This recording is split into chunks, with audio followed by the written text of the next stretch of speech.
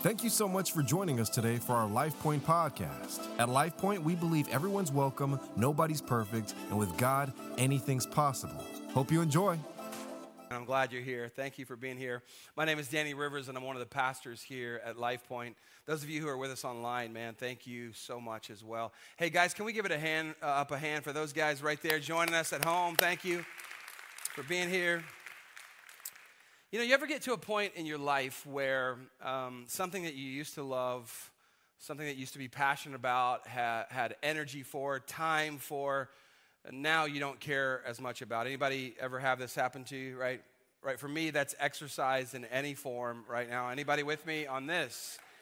Yeah. You know, three and a half years ago, I was really concentrating on my physical health, and the things that I love to do most are to swim for distance, long distance swimming. And I know you're like, really? Look at you, man. Yeah, I know.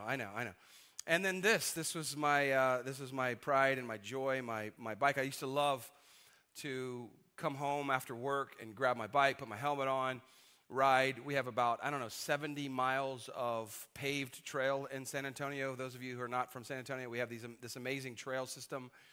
And alongside the trail, which is paved, are single tracks for mountain bikes. And man, that's my favorite, to drive, 15, 20, 25, 30 miles even on those and to ride.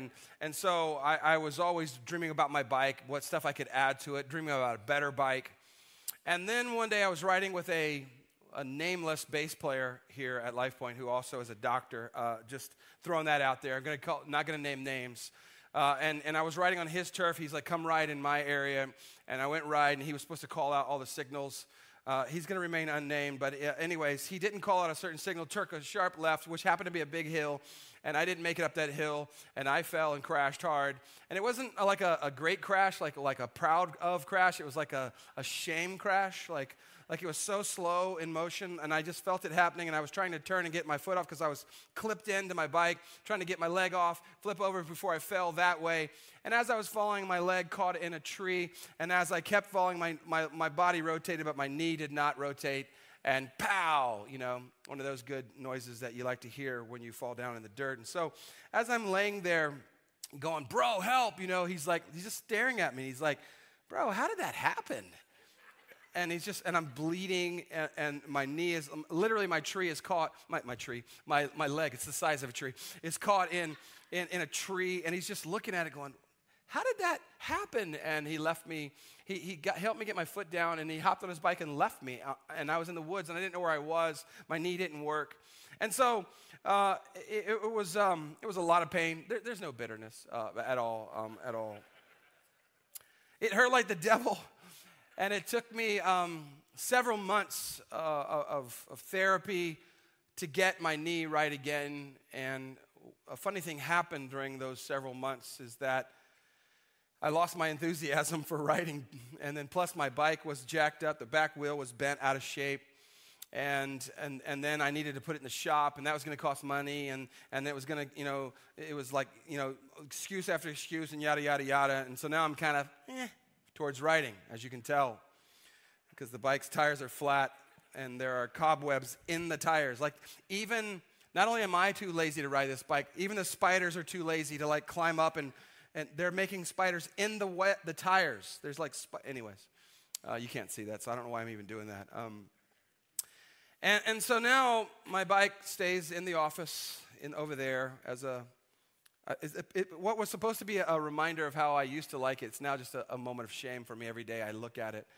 And my bike looks like this, and it's just flat.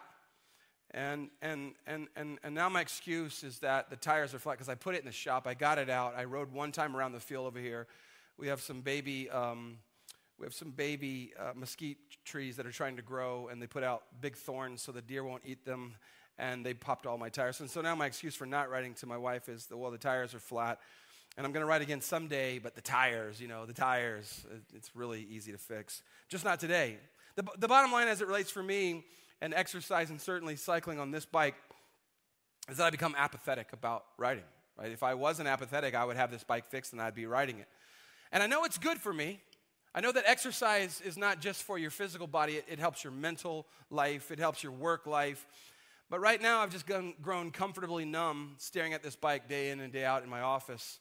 And I was very passionate about it, and though now I'm not so much. So I want to talk about apathy today. This is one of the messages where I will preach, a few of these per year, that if you're a guest with us today, or if you're new to faith, or if you're still checking out faith and you're not sure about it, this one may not relate as much, and I'm going to apologize in advance. This is really for people who would say, that guy's my pastor, and I want to hear what he has to say, okay? It's not always the easiest thing to hear everything that comes out, and you're like, that's every week, bro, to hear what comes out of your mouth, right? But today, I think apathy is we don't talk about it much.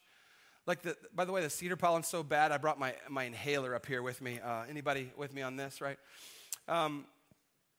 Apathy's bad in all parts of our lives. Like, you can get apathetic about your job, yes or no, right? Like, I don't really like this job anymore. You can get apathetic about relationships. You can get apathetic about all sorts of things. But because I'm a pastor, I'm going to lean into us about spiritual apathy. Apathy is a lack of feeling or concern. You know this, right? Or it's the loss of passion or energy around something. And I would just sort of add to that you used to have passion, enthusiasm for. And the reason I started with this story about my bike is I think it's a perfect metaphor for many of our spiritual stories right now. Like, perhaps you can remember a season where you were sort of fired up about faith, about God, about worship, about God's house, about the Bible, about maybe even sharing your faith, when something happened. Maybe it was a disruption. For me, it was a disruption in the form of a crash and an injury. Maybe there was a disruption in your life, in your health, in one of your key relationships. Maybe it was an injury of some kind, like emotionally. Maybe it was the loss of somebody that you love so much. And maybe it was just this pandemic that has gotten you off track in your spiritual life. And maybe where you used to be more fired up, maybe you're more like I am now around cycling, where it's like, And I'll get back to it someday, but excuses come up and disruptions happen, and you think about what's involved about getting sort of back to the place that you were spiritually, and it's like, that's a lot of work. I'm going to have to get up, I'm going to have to go, I'm going to have to serve or whatever. Someday, just not right now. And here's the thing about this. When we lose passion for one thing, what will happen in my life, and I'm sure it's true of yours, is that we'll find a replacement for it, right? So before this bike, my wife will tell you, I had to have a kayak. And I wanted a kayak because I wanted to build my upper body strength, because I was cycling. But, you need to row, and I did that for a while. And now it's on the side of the house gathering more cobwebs. Can I get a witness for some who are ADD about things in life? And before that kayak, I wanted to be a road cyclist. Wear this horrible shorts that no man should put themselves into, especially a man who looks like me. Like, you're like, God, what is that? As you're driving down the road, that was me. Like, I'm going to ride to Corpus and back. I had this imagination. I'm going to ride to Corpus. I didn't make it out of Alamo Ranch. Come on. But it's a big neighborhood. Come on, give me. All right. This is fine if you are sort of erratic with your hobbies or even your career. But what if we're talking about our faith, about our spiritual lives? See, now we're talking about eternal things. And I need to be clear that me not being fired up about cycling right now isn't very great, but it's not nearly as big a deal as you or I being apathetic about our faith and about our relationship with God and God's house and God's purposes for our lives. In fact, I think one of the great spiritual dangers in life, one of the great enemies of spiritual life, and to take it another step further, our spiritual enemy's greatest joys in our lives is for us to give in to apathy and to disruptions the way we've had and just go, okay, this is the way it's going to be. This is my new normal. Where we get to a place where we'd say, I don't care as much as I used to. Where there was spiritual joy, excitement, passion, now there is maybe a level of boredom or disinterest. And life can sometimes steal our passions and our excitements, and we can become cynical and even indifferent at times. But here's what I would say to you. We can't afford to stay that way. We can't afford to stay that way. Because apathy can be a seasonal thing, or it can become, if we're not careful, it can become a place of existence.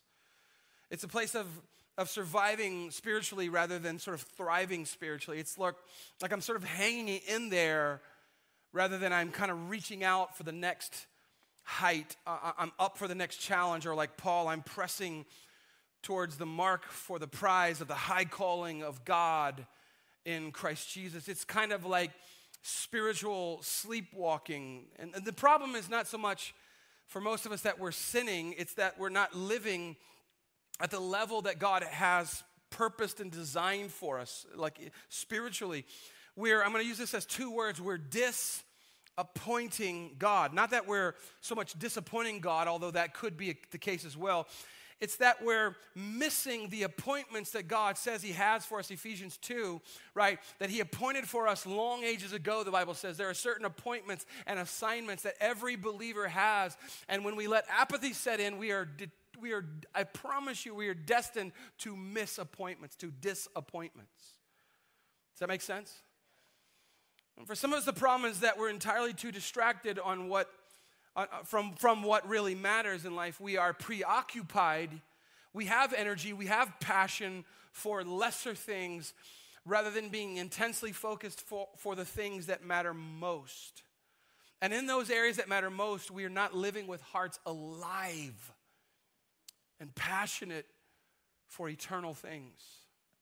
So apathy is the absence of or the suppression of emotion and passion and energy towards things.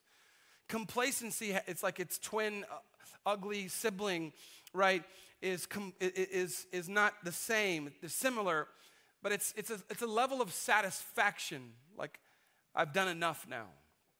I've prayed enough now. I've learned enough about God and his word, and I'm satisfied, and I'm going to rest now on my laurels. Does that make sense? Like apathy it's missing. Complacency it's I don't really care that much. I'm okay with where I'm at. And each of these sentiments are a bit different, but they have the same effect over time as the slow destruction of the spiritual heart. They are key indicators of spiritual heart disease, if I can use it that way. So I just want to ask you, and if this message is for nobody, it's for me, okay? But I want to ask you, if any of this relates, have you become apathetic in your life?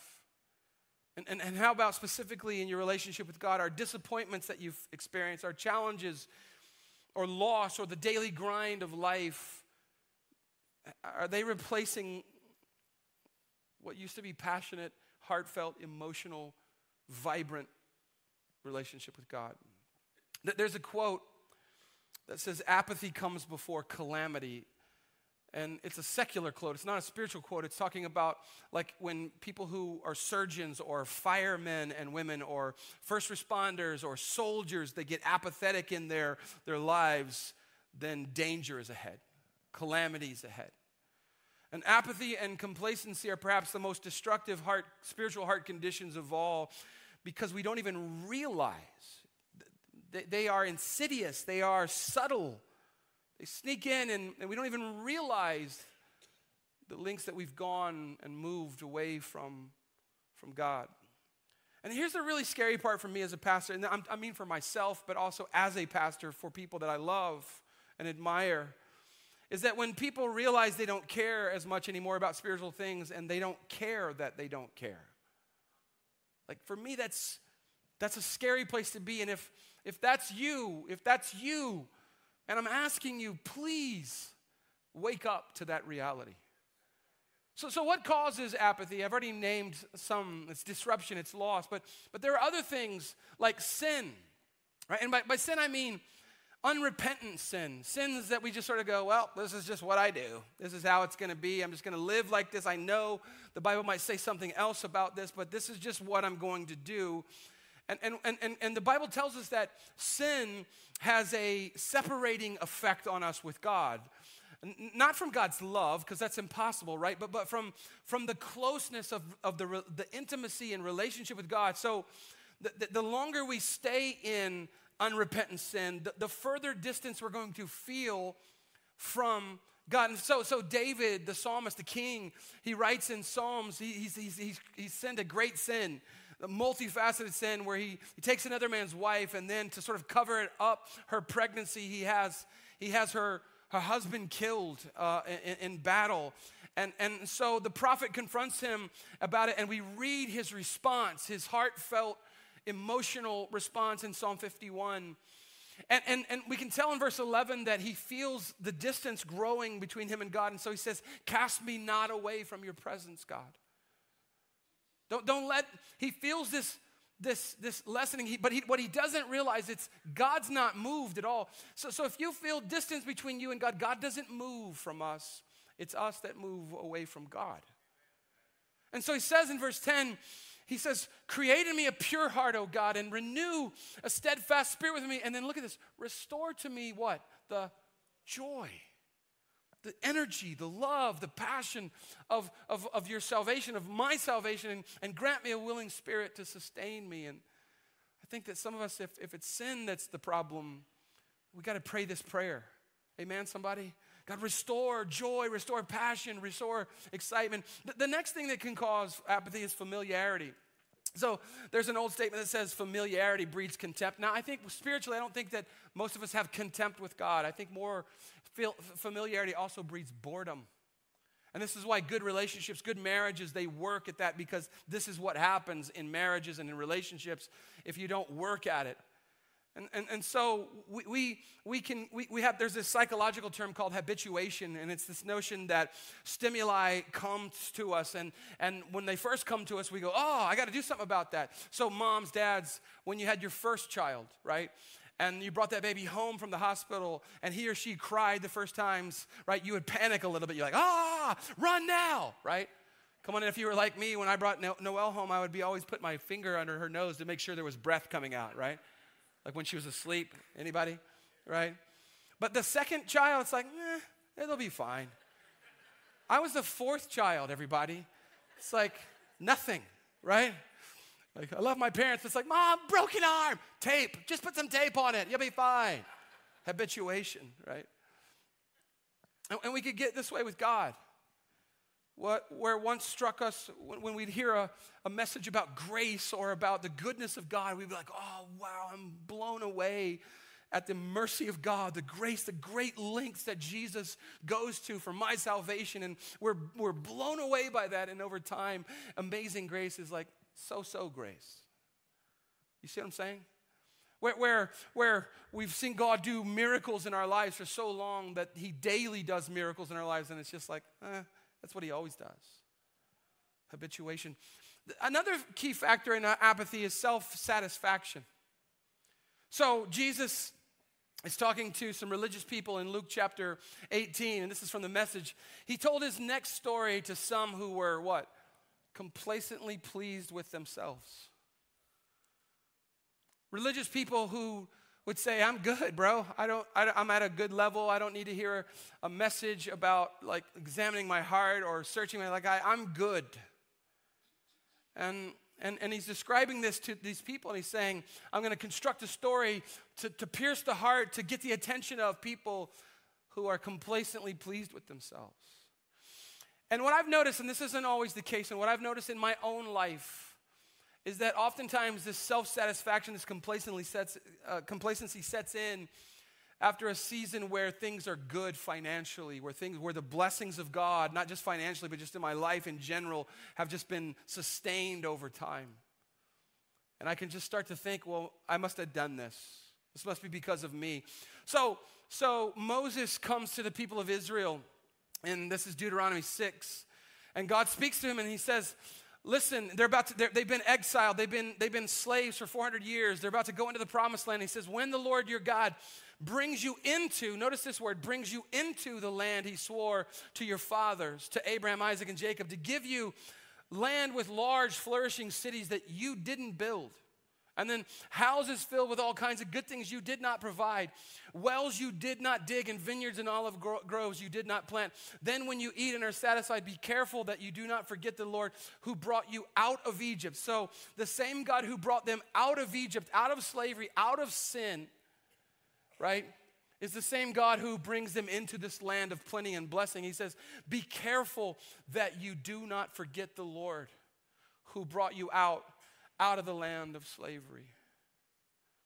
See, the danger of blessing and flourishing and promise is that we can begin to think that the more blessed we become, the easier it is for us to forget where those blessings came from. Right? The one who brought you out of the bondage, out of the pain, out of the troubles, is also the one who brings you into a land of plenty and that you are now enjoying. And like Mama used to say, I brought you into this world, I'll take you out. Not my mama, but somebody's mama said that. Can I get a witness from somebody? God's not going to take you out, right? This is the thing about blessings. Sometimes the blessings in life can kind of become curses.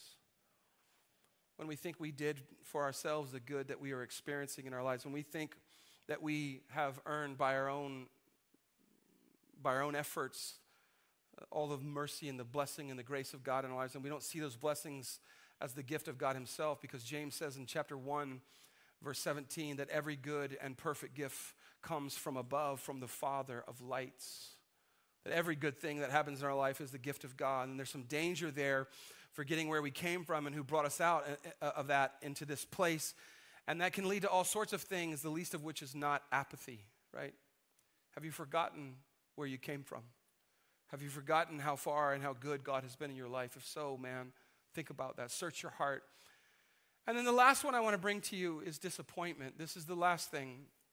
Disappointment can cause apathy. So in Exodus chapter 6, this is one of the great texts of the Old Testament. This is, to this day, Jewish people will have this text memorized because it contains the 4 I wills of God, the 4 big promises of God.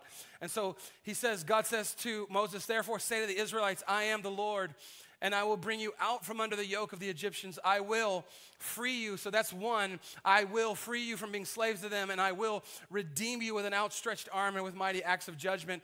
And then I will take you as my own people, and I will be your God. 4 I wills of God. And then you will know that I am the Lord your God who brought you out from under the yoke of the Egyptians, and I will bring you to the land I swore with uplifted hands to give to Abraham, to Isaac, and to Jacob.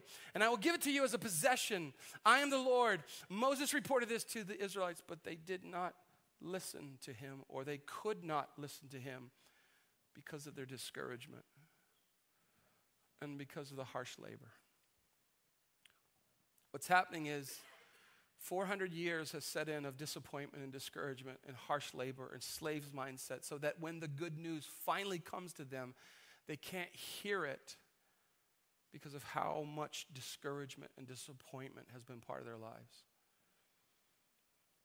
I think that many of us would say, who are complacent or apathetic or both, some of us would say, honestly, Danny, man, the last few years have been so hard, so tough. I faced so much loss, so much disappointment, lost my job, lost my career, lost my business, lost people that I love, that I've grown honestly kind of numb. And if I am apathetic, I don't know how to get out. I'm in this fog. And I can relate to that. I said it a few weeks ago, but when I came into 2021 last year, that's the way I was. I just felt like overwhelmed, and I didn't have good vision. I wasn't feeling the way I should feel. And so I relate to that. So those are some causes of apathy. But there are others of us who would say, I'm apathetic, but it's not because of any of those other things. Honestly, it's because I've just grown lazy, right? In fact, some people have been out in the lobby in the last several months, and I would see them for the first time in a long time. Be like, hey, how you been, man? Everything good? Yeah. Oh, yeah. I could have come. I've just been lazy. And I would just die laughing because it was like, well, at least they're honest, right? Like, it's just more comfortable to stay at home in my jammies and just, eat a good breakfast and watch TV, church, online, and if you're watching at home, thank you. We get it. I promise you. But there's some folks who are like, I'm just lazy. Whatever the case, sin, disappointment, familiarity, self-satisfaction, whatever it is, I think it's just important that we get honest about that. So how do I regain passion for God, for the things of God, for the house of God, for the work of God, whatever it is? How do I do that? I want to read 2 more texts, but I got to give you some context. There's a guy named John Not John the Baptist, just so you know, John the Beloved. He writes the Gospel of John and the letters 1st and 2nd, 3rd John, and then the last book of our Bible, the Revelation. As he's getting older for his faith, he is punished, and he is sent to a sort of penal colony on an island called Patmos. And there he receives from the Lord a vision, just absolutely stunning in scope and grandeur. It becomes the last book of our Bible called the Revelation. And in it he is tasked in the earlier chapters, and especially chapters 2 and 3, with writing words from God to 7 churches. The 7 churches of Asia, we call them. And to their the word is angel, but really the word is messenger or pastor or the leadership team. So he's writing these words that are harsh in some ways, but relevant to you and I here. And so the first one is in chapter 2. He says, to the angel or to the pastor, the leadership of the church in Ephesus, which our book of Ephesians is that letter to them. Right. These are the words of him who holds the 7 stars in his right hand, walks among the 7 golden lampstands. These are the words of Jesus, by the way. Jesus says, I know your deeds, and we'll see this again. Your hard work and your perseverance. I know that you cannot tolerate wicked people, that you have tested those who claim to be apostles but are not, and have found them false. You've persevered and have endured hardships for my name and have not grown weary. 7 good things that he's commending them for. Like, you guys have killed it in this way, but yet I hold this against you. You have forsaken the love you had at first. In other words, listen, you're doing some really good things, and I admire the things that you're doing, but you're doing them without any heart, without any love. You're doing it out of you're going through the motions. And the reason you got into this business, the reason you started serving in that area, the reason that you were doing those things was out of love for God and love for people, and now you're just doing it because that's what you do. And he says, you have lost the passion and the heart, not only for me, but you've lost it for people. And so he says, then he goes on and he says, I want you to consider, I want you to take stock of, I want you to examine your heart, your life. And once you see how you used to be when you first started, and once you compare that, you're going to see how far you've fallen. So I want you to repent, and I want you to do the things you did at first. So if I'm going to get my passion back, Jesus says to John, I want you to tell the people that you got to consider, you got to take stock of, and then you got to go back and do the things that you did at first, right? So something to notice here is the word do. In other words, this isn't a passive thing. It's not, you don't just show up and go, if I show up enough times, it'll just sort of take, right? Right? It's not that. There are real action steps to take here, but remember this as well. They were already doing good things. Yes or no? We just read 7 amazing things they were doing. So this isn't a call to religious activity as a starting place. It could end up there, right? This is a call to getting back to the heart of it all. This isn't so much about doing more Christian activities as it is about paying attention, considering, examining the shape of my heart, of your heart, regaining that passion that I had for people, for God. Like I have to say, like David, search me, God. Know me. Know my anxious heart. See if there's any wicked ways in me. And we have to evaluate ourselves honestly. Where am I at? Consider it, he says. In the next chapter of Revelation, God says to John, to another church, another pastor, and these are the harshest words we see in all of the 7 churches, the church at Laodicea. And he says to them, I know your deeds, same words. But he doesn't say they're doing good things. He says, you're neither cold nor hot. I wish you were either one or the other. So because you are lukewarm, neither hot nor cold, I'm about to spit you out of my mouth. Harsh, right? But we can you just understand this from a physical standpoint? Like if a drink is supposed to be cold and I come in from the summertime working out in the yard, it's hot, and I grab for that Big Red because that's the drinks that God drinks. Come on, everybody, right? And then I toss it back and it's lukewarm. Right? And if you say, well, I would spew any kind of big red out of my mouth. Get thee behind me, Satan. You know what I'm saying? I'm kidding, right? If you want it cold, you want it cold. You don't want it lukewarm. Like if it's freezing outside, which it was this morning, and you go to grab a cup of coffee or hot chocolate, and you take a drink back and it's room temp, yuck. You ever do this? It's like, right? We understand this because room temp is not where you want to be. And that's the thing some of us need to get honest about spiritually. We're room temperature believers. We're the same spiritual temperature as the culture around us, that we've been so immersed in this culture that we don't stand out from it in any measurable way. We're room temperature. And listen to me, room temperature isn't going to change the world, everybody. It's not going to change the world. The people who are changing this world right now are not cold, comfortable, and sleepy. They are fired up. They are reaching and they are stretching themselves and they are immersing themselves in the Word of God and in the presence of God. Jesus didn't come down and die a horrific death on a rugged cross and take crowns of thorns into his brow, take stripes on his back to heal us and do all that to save us from our sins so that we could grow up to be room temperature believers. He didn't do that for that, right? I'm going to settle back down now because I'm yelling and I don't want to yell, right? I grew up with yelling preachers and I don't want to do that to you today, right? Anyways. Let me make a couple of observations around this as I close. If spiritual apathy's temperature is cold, then the best I can say is get that cup closer to the fire. Does that make sense? Right? Get it where it's going to get hot.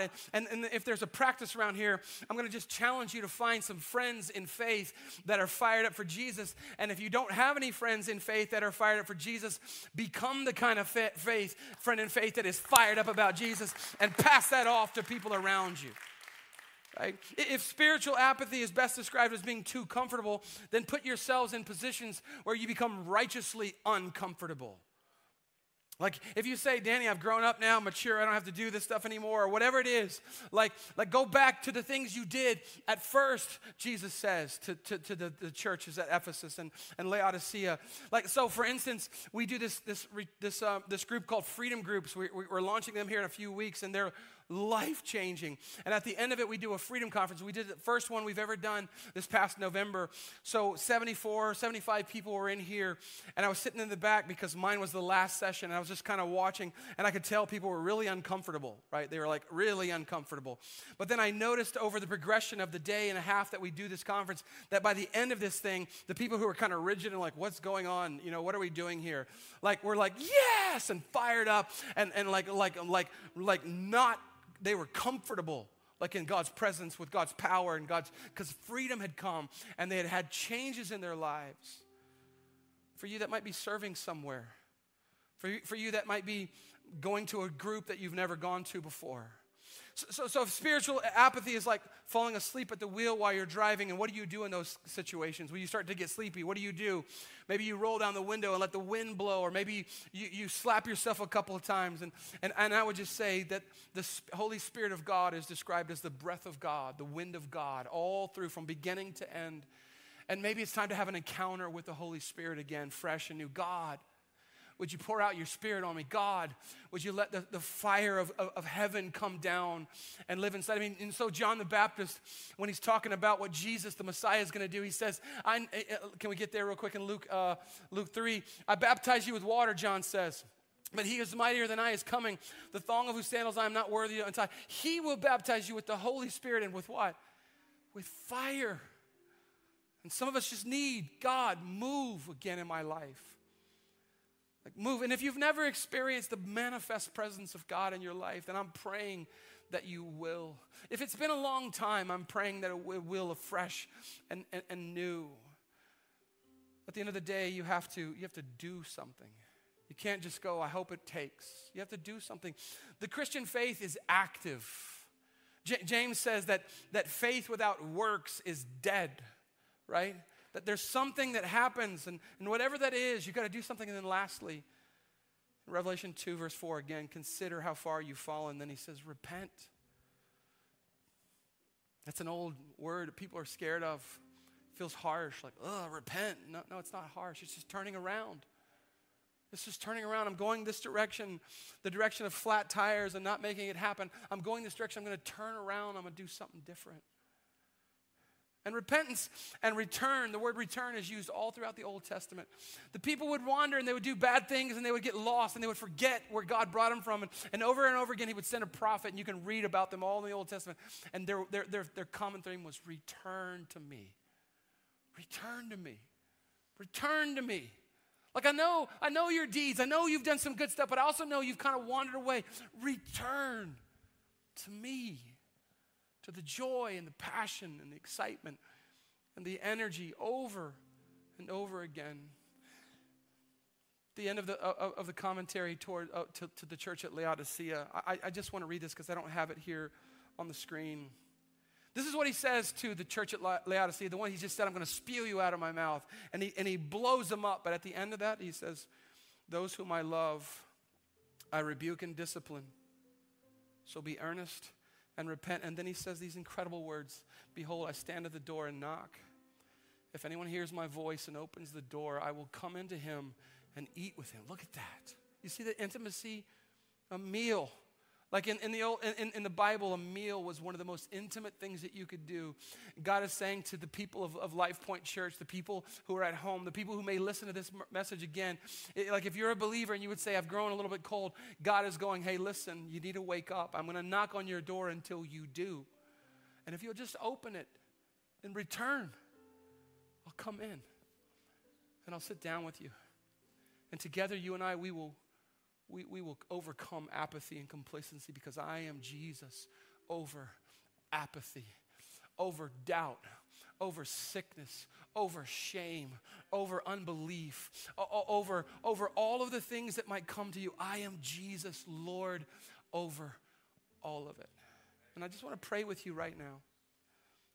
Do you see the grace here? The grace of God in this text? Do you see it? That's what he's on offer here. Father, in the name of Jesus. God, I know this isn't a fun message necessarily, God. I know that it's not always fun for us to hear this, but Lord, every now and then, God, I need it. I need it. I need a swift kick in the rear. I need a wake-up call, whatever it is. I'm just praying, Lord, that you would speak to your people here in this room and people who are online or at home or wherever they're going to be seeing this or watching this at some point.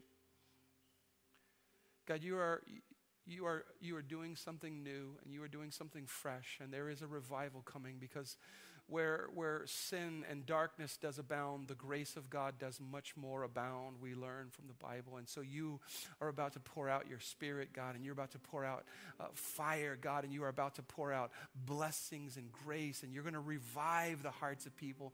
God, let it start with us. Let it start with me, Jesus. God, reawaken me, God. Give me passion and kindle and the spark, God. Blow on it, I pray, with your Spirit, God, and let it come to life, God, and let me wake up, Lord. And may it be that, God, that the people who change the world, may it be us that are part of that group that changes the world, God, that sees your kingdom come, your will be done on earth and heaven. God, we want in on that. Let it be true of us. And if we need that wake-up call, wake us up, God. If we need whatever it is that we need, God, do it for us, I pray. Whatever the reasons are that we've gotten here, if some of us have, God, wake us up. Remind us of the appointments and the calling and the gift of God and the spiritual gifts and the promptings that you've given us. Give us them again, I pray. And use us, I pray, for your name, for your fame, for your kingdom come, for your will be done, I pray in Jesus' name. And everybody says a good amen. Amen. Come on, can you give it up for Jesus?